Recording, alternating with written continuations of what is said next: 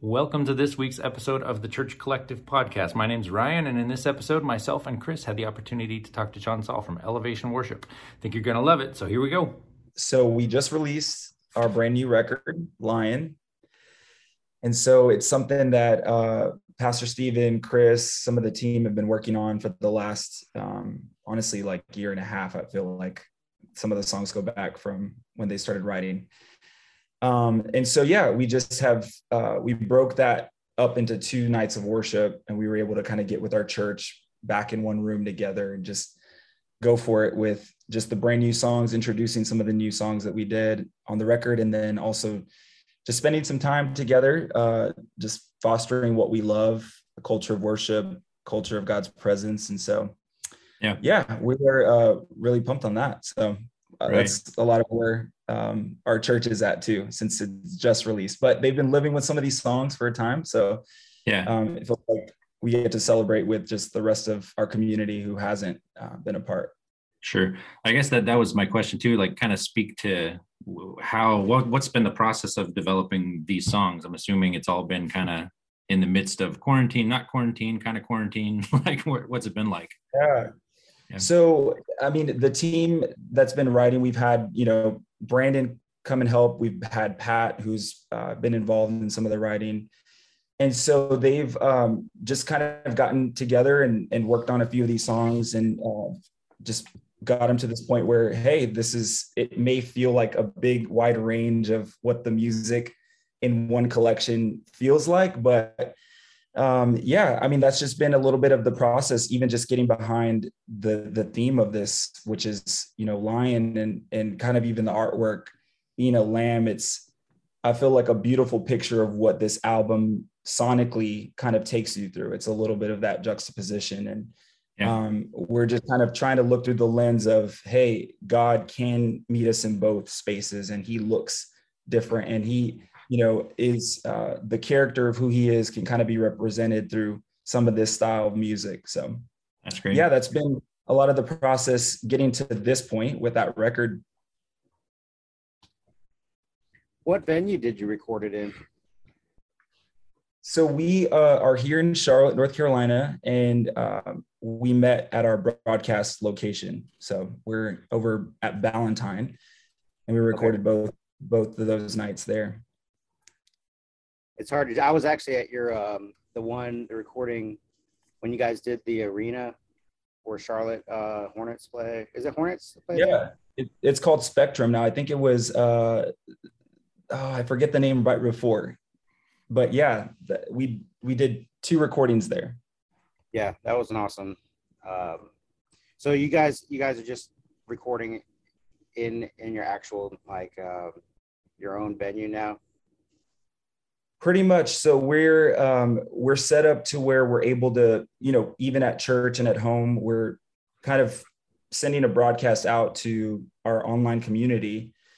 And so audio wise, we're set up to kind of capture any weekend and that's kind of some of what like the blessing looked like. We sang that we introduced that on a weekend at church. And then they ended up deciding, this probably, should go out, and we just need to release what God did in that moment, in that weekend. So same with this project. We'll record in-house, and we do everything here at the church. Do you like get your guests to come in all at the same time, or is it different? Are they like spaced out? Yeah, so we're set up right now where we've had, we did the collaboration album with Mab City. And so that was bringing everyone in for a week, writing together, workshopping together. And then right now, currently where we're at just with church, it's like bringing some friends over through the weekends and having them, whether they've written with Pastor Steven and Chris, or they'll introduce, some of the songs that had been maybe worked on in the year prior. And so it just depends on where we are, but we're kind of back in the flow of like weekends and having our friends come and help us co-lead at the church. Yeah. How could like a local church like do a smaller scale of that? Like, it seems like you guys are very like open with who comes in and out, and like collaborating. And I don't really see that on a church like level? Like how could that translate? Yeah, I honestly feel like if it's serving the vision of your house, and I would really encourage almost that be the priority and not just the goal of like collaboration and doing music in a new way that might shift some of the expectation of your context in church. But I think if leadership is open to that, and leadership is open to, hey, this may serve our community and our people really well, to bring guests in, or maybe to bring in another style and another genre, and that could shake up some of the culture. And I feel like that's the healthiest place to kind of be within collaboration. And so what we've seen is, with just some of our friends who are leading, there's some really strong anointing of really powerful songs that are really like hitting home. And so that has been important to open up the space for that to happen, and allow God to kind of come in and speak maybe in a new way through some of these moments. And so I would just encourage, if that's going to serve your church well, having a chat and saying, hey, I'd love to partner with, what you're doing or how you're growing or what, your team is winning at, and maybe getting that infused in another local context. So, yeah. I'd love to pick your brain a little bit. You talk about like the online community, and I'm just like really fascinated with like worship leadership, but then people like joining worship, like when we're leading people in worship online. I'd love to kind of just hear, like, are you thinking about that while you're leading, knowing that there's, so many people streaming in? Maybe just speak a little bit to that. Yeah. Obviously, as this has probably been chatted about so many times, but when 2020 hit, it caused everything to kind of change. And I feel like everybody has their version and story of that. But what I'm so thankful for in our church here is, Pastor Stephen years ago was, casting that we set almost an expectation for ourselves to make sure that the broadcast was at a level of excellence and that we could serve people who were only watching from outside of Charlotte. And so little did we know, a few years later, that would turn into all and the only way we could serve our people. And so to go from 20 campuses to just strictly online was a big shift. And I think that it not only taught us the importance of serving those that, are on the other side of a screen, but it reinforced a lot of the heart behind that as well. And so hearing stories, people sending in just testimonies of what that impact has been, or what a song, how it's hitting and how it's ministered. And so I love to try and always remind my team, and just, whenever I'm visiting at a campus, and say, hey, you may never understand or never imagine like someone across the globe, but they need what we're doing. And so to keep that in mind, and to keep the Spirit, just a conversation with the Holy Spirit, to say, hey, Lord, even though it's technology, and even though I get that there's a performance aspect with the camera, there literally is someone's life on the other end that needs this song, and they need us to prepare the way that we do, and they need us to be clear about our message. And so that's been a big cultural shift, but I feel like it's reinforced in the best way. And so we care a lot about our global audience right now. Yeah. Do you feel like you guys have shifted? Like, you guys have obviously been trendsetters for this for a long time. Do you guys feel like there's an even bigger emphasis on online now, or has it kind of settled back into the campuses plus online, or like what's that tension like for you guys? Yeah, with the amount that it's grown in our church community online, and the presence online, it's been a big focus. And so to see the need, it has to be, we have to rise to that and also serve them in that sense and capacity. And so we've put a lot of our staff and a lot of our team and resources towards what the online experience looks like. And so it's two in the same. It's not just about the local room anymore. It's about serving someone in their living room. Yeah. And so we're trying to balance at the same time. Hey, we have 9 campuses here, even in Charlotte. And so getting people back plugged into their groups, plugged into serving, is a big value of ours. But to answer that question, like, we for sure put a lot of focus into online experience. Sure. Something I've actually been wanting to talk to you guys, you and your wife, for a while. We have a lot of mutual friends, so I know like kind of your story. But I would love to hear, because at my home church, my wife is on staff with me, and so I would love to hear just like how you like navigate being on staff and ministering alongside your wife. You know, because a lot of people do that, and it's an interesting dynamic. It is the greatest blessing that I never knew to expect. And so the fact that, you know, our story is interesting because we met here at the church. I moved from San Antonio to be a part of Elevation through the apprenticeship. And so in that, she was almost, you know, a mentor to me, just getting involved into the church. And so little did I know, okay, God, you had a clear plan of us to be together. And so the fact that we get to serve now is, like I said, one of the biggest blessings I never knew I could experience. And so what I do love about our context specifically is we've in seasons led together. And what I loved about almost the craziness of 2020 is like more than ever, we were leading side by side than we had in the last few years.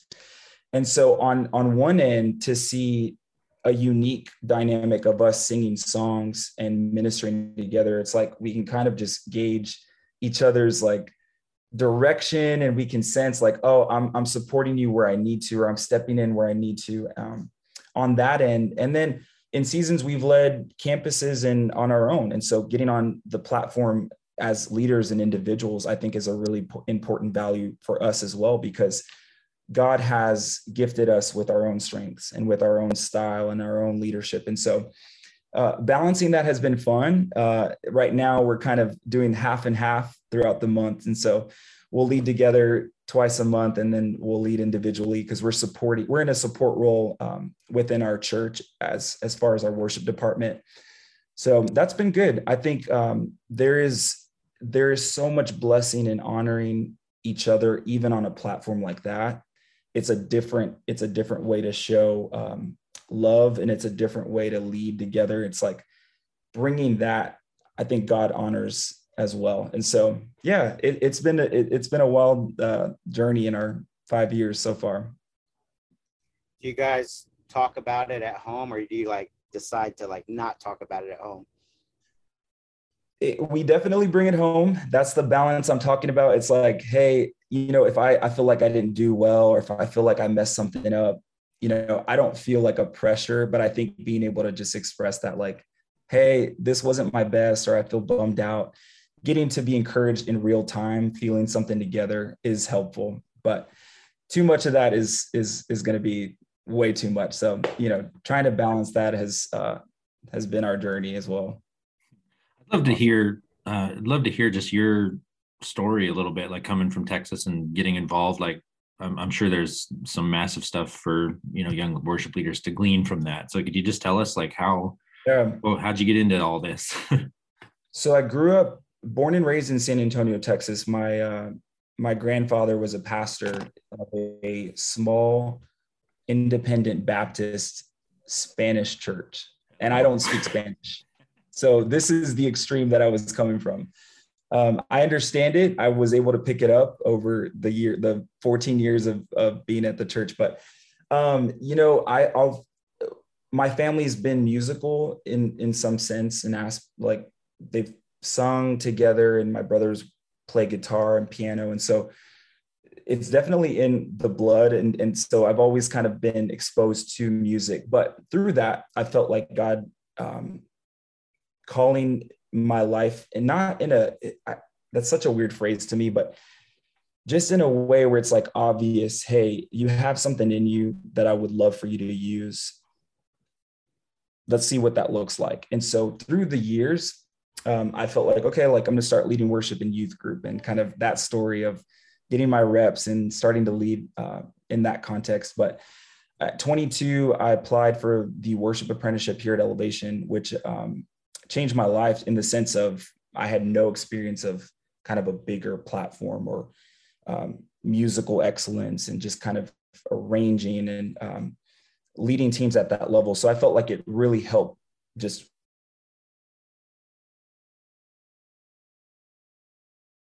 where I was and looking for. And so, just the process, I came on staff at Elevation. And so 8.5 years later, here I am. And so it's been a crazy journey of growth in the best way. Like, you know, we care so much about standards because we want to serve people so well. And so in that, it's been a healthy challenge to say, hey, your musicality, has it grown from year to year? Your skill, like as a vocalist, has it grown? Your awareness of how to gauge and lead a congregation, has that changed? And so I've felt that year after year. And I still feel that same attitude. Like, I want to continue to grow in the context that I'm serving. Yeah. What kind of growth engines have you used for like musicality or leadership? Like, I'd love to hear, like, what do you guys do? How do you guys make sure you're actually growing musically? Like, you have any go-to resources?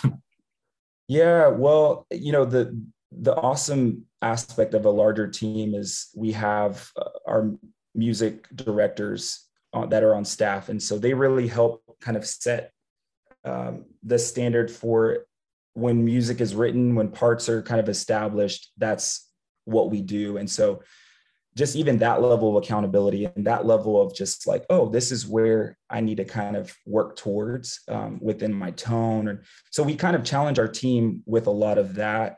And then we use them as resources and tools to kind of coach and mentor. So same with our worship leaders. It's like, we're so blessed to have a vocal director here at the church. And so even that, like, one-on-one vocal lessons. And it's a crazy blessing to be able to offer that to even our volunteers and those that are wanting to learn to get better within our church. So yeah.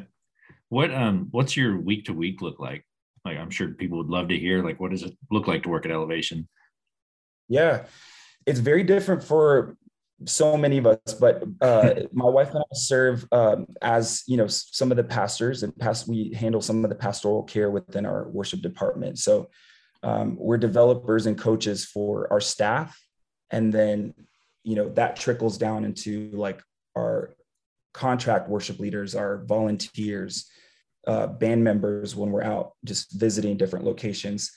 And so that's a certain part of the week, you know, spending times with one-on-ones and just checking in, helping coach and navigate just platform development. And the other side is, you know, we're involved with Elevation Worship. And so that could look like, you know, one-offs or some of the touring or some of the recording and being involved on projects on that side of it. So that's a little bit of my week to week, just depending on who we are.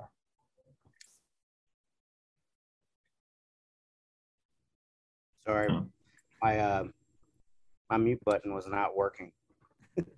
Okay.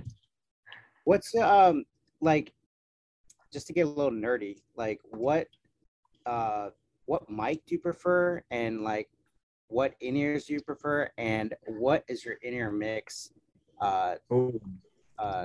Like, what do you like in your in-ear mix? All right, let me start with the in-ear situation. I have had some 64s that I cracked my right ear. And I've been rocking those for about a year. So I put a little gaff tape, put a little clear nail polish, hold it together. I've kind of always just been like the super minimal, just 3-driver 64.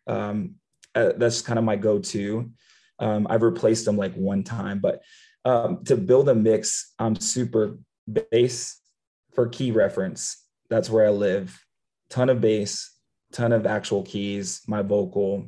And then, you know, I really love like what is it? Like front of house type of monitor mix, which is pretty complicated. But if I'm not being complicated, I'm like, just give me bass, keys, my vocal, click, and I'll just make it work. It's interesting because we'll go from like a stereo mix at the broadcast to you know, a mono mix at just different locations or depending on where we're at. And so even that, I've kind of like adjusted some of the expectation of, I'm going to keep it super minimal. But from a mic standpoint, that's a great question. I don't even know. I wouldn't even be able to answer. kind of on the road, they have a set for all of us. And so, but I can't remember the name of it right now. How about in the studio? Are you like into like studio mics or anything, or just whatever's in front of you? Whatever's in front of me, honestly. I'm like, hey, if it's giving me the vibe and the tone, helping with that, I'm good. So what's your best embarrassing story as far as like something just going wrong on stage? One of my favorites would be, I don't even remember the year, but we were doing a Joyce Meyer one-off leading for one of her conferences. And I'm singing Won't Stop Now, you know, kind of introing and getting into the song, that maybe the chorus, we're at the chorus. Lo and behold, our drummer's drum shield completely fell over. That's the one that's online, right? The video? We've seen this one. Everybody's seen it. That is it. I think the most embarrassing thing is the fact that I had no clue, other than everyone's looking at me in that moment like, yo, did you just see what happened? So finally, like, I'm like, oh, okay, this is what's going on. And so the fact that he kept time and, you know, it was that crash landed so perfectly is probably one of the most embarrassing things. I'm oblivious to it. I was like, I need to learn a lesson from this. Like, take better note of what's happening behind me, in front of me. So that's a good one. I love that story. We don't let that one run either. Watch that. See, look for your facial expression. Yeah, that and the blonde hair alone is probably equally embarrassing. So I got the buzz cut with the blonde. Oh, sorry. Go ahead, Chris.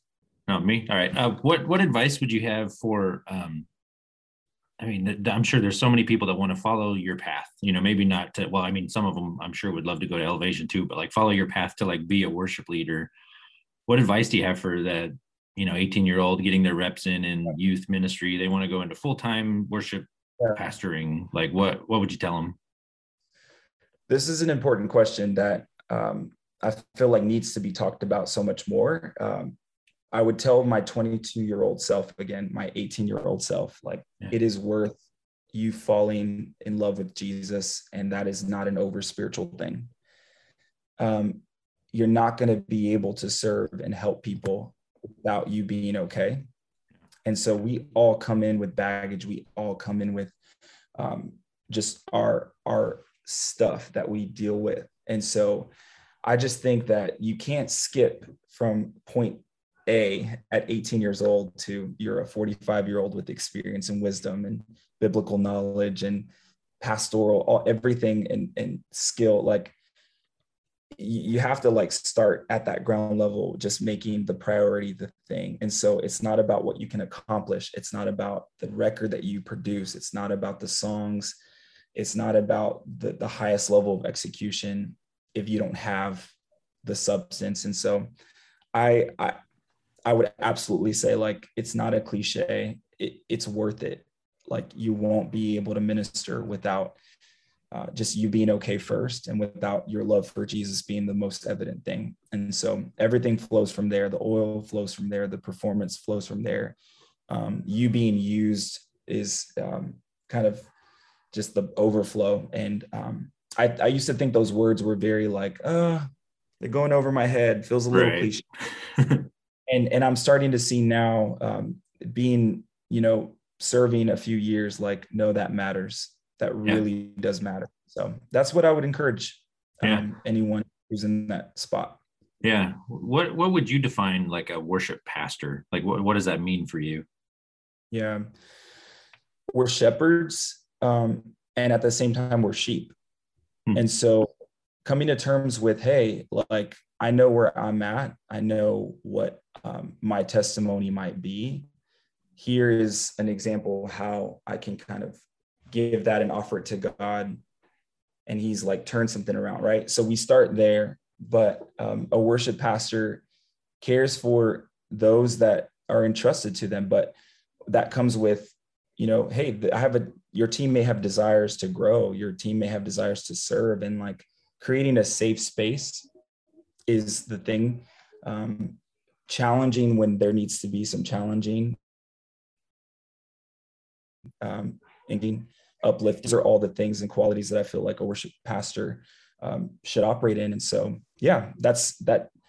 Like, again, keeping the priority of Jesus Christ in a world where it can just so be about performance is what I feel worship pastors, should operate in. Yeah. That's how I would define it. Yeah. Awesome. Do you have any like books or anything like that have like really impacted you that would be good for people to check out? I don't have off the top of my head. I've been The Ruthless Elimination of Hurry. Have you all read that? Yeah, that's a great book. I think that's been a recent one that's helped me to slow down. Again, to prioritize the quiet and the Sabbath and making sure that it's not just go, perform, execute. Like slowing down with an understanding that that's okay is great. And so that's probably one I would recommend. Yeah, that's a good one. Right. All right, this is a complete different subject, like off the wall, but are you aware of like people talking about how stylish you are? No, but that's a compliment. Okay, because I saw a thread on some worship forum, and somebody said this guy's so far ahead of style you can't even tell if he's in style or not. Interesting. And there was a whole thread about like how like you would be like so far ahead that like 2 years later people would start be wearing like the things you're wearing. Funny thing about that. I just turned 30 this past year, but look, let me show you this. Look at these dad shoes right here. Okay. That's not stylish. That's New Balance. That's full on dad mode, and I'm not a dad, so I don't know. That's a compliment, but I love that. That's hilarious. I don't know that I would call myself fashion forward like that. It'll be I'm trying to decide if I'm like full on dad mode, and I'm asking Jenna all the time. So, and we've gotten to the point in our marriage where we're matching every day. So that's fun. That's a fun thing. Are you into it, or you just kind of let it happen? No, I do love fashion. I do love like just streetwear brands, but I don't know. It gets a bit pricey, so I can try my best with what I'm inspired by. Yeah. So yeah, I do. I mean, I do. If I would kind of define my style, would be street style. So I love like Rude, Fear of God, anything like New York, LA, those styles of kind of the extremes of fashion. So yeah. 2 years from now, we'll look back and the New Balance on. Everybody will be on the stage with New Balance. Like we'll have record of it. It'll be the 90s dad vibe. So maybe we can call it here. When you visit Southern California, like what spots do you frequent? Like what shops or boutiques do you try to go to? Oh, is Dover Street Market in Southern California? I think so. It's either there or the San Francisco area. There you go. Okay. Well, I haven't been there, but I would love to pop in. I'm really loving, like, have you heard of Ruigi? It's a fun, pretty expensive, but that's kind of like the vibe. I don't know that he has a flagship store, but love that kind of vibe. Thank you so much for being a part of this week's episode. We would love to connect with you over on Instagram or TikTok, really is where we spend a lot of our time. Look up me, Ryan Lochi, Chris Bellamy, or The Church Collective. Can't wait to see you.